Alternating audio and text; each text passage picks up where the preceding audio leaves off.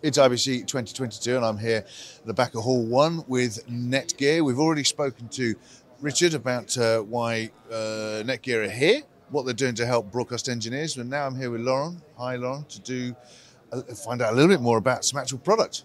Oh, thank you very much. So here it's all about the AV line of managed switches in NETGEAR. So we have 3 different product families, but the most famous on this show is the M4250 line, because the aesthetics is right for AV. You can have the ports on the back or on the front the way you like.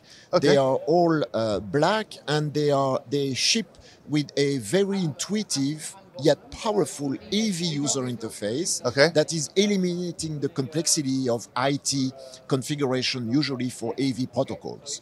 And all these switches were introduced 2 years ago with rack mount versions. What is fantastic on this show is that we are showcasing for the first time 2 new desktop versions that are really good, outside of the rack in the conference rooms or a mobile studio, behind the screen, stitched under a table or a shelf.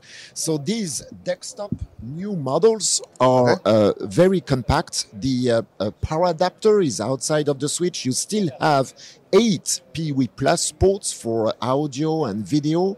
And the uplinks are either 1 gigabit Ethernet, it's good for Dante, AVB, AES67, or 10 gigabit SFP Plus Ethernet for a video this time with NDI and like. Absolutely. Now, something I've noticed that there doesn't seem to be a fan hole. Is there a fan integrated? This is a very good question, actually.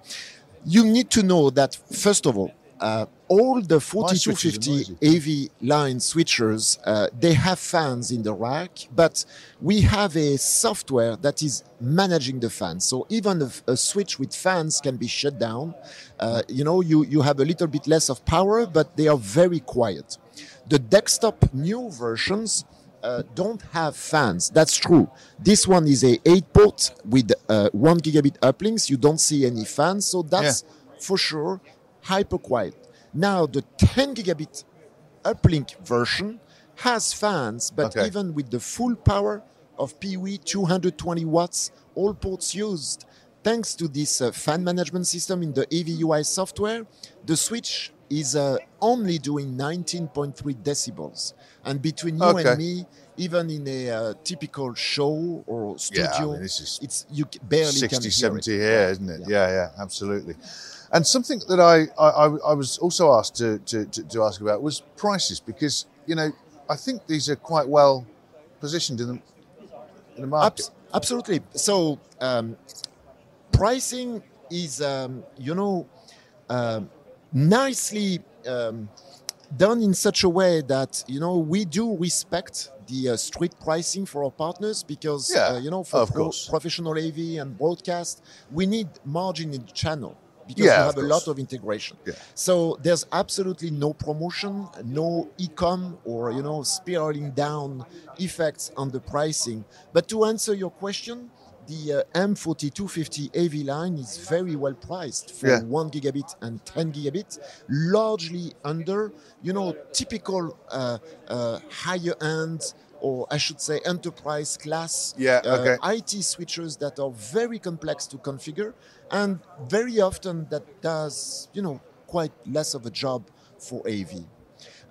So I'm not going to give you any pricing right now, but maybe one example that would be worth it. One example for a desktop switch that is fully packed with 20 different profiles, from AVB to Dante, AES67, video, NDI, with all the software and this hardware, you are just under $700 straight. Yeah, there you go. So, fantastic pricing with support, fantastic support, I believe, with interfaces that we in AV will understand, and a great product, I'm sure. Good luck. Yep. So now maybe I should profit from this opportunity quickly to say that, the aesthetics, the hardware, the software you just said, the profiles, The profiles are the result of 200 different certifications with 200 manufacturers who tested the products and helped us put together the configuration of the profile. But more than that, service and support is extremely important. So these switches come free with full assistance from a team worldwide called the Pro AV Design team that will help at any stage before, during, and after the installation. And maybe you want, as a conclusion, to know why, at the end of the day, why NETGEAR is now the most recommended switch line in the AV and broadcast industry. Well, that's very simple. In addition to the hardware, the software, and the support, we also have totally reinvented multicast IGMP. I know it's not a funny topic. I know that it's not going to make the news much, but multicast is very dangerous. Multicast can flood a network. And IGMP is definitely easy to configure, but it was deficient for the past 20 years because the multicast is flooding to the center, to the carrier of the network. NETGEAR re-engineered IGMP, called it IGMP Plus 3 years ago, and all these switches contains multicast. So the multicast stay local, you have no flooding for audio and video. And that makes the big difference because instead of going to very fancy, complex layer 3 PIM configurations with rendezvous points to contain the multicast better, all these switches come default out of the box with multicast contained on every switch.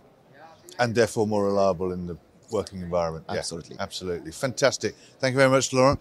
Now, keep an eye out for the other interview that I did with Richard here to find out more about general broadcast and NETGEAR, and for any other videos that we're doing at IBC 2022, please look up kitplus.com.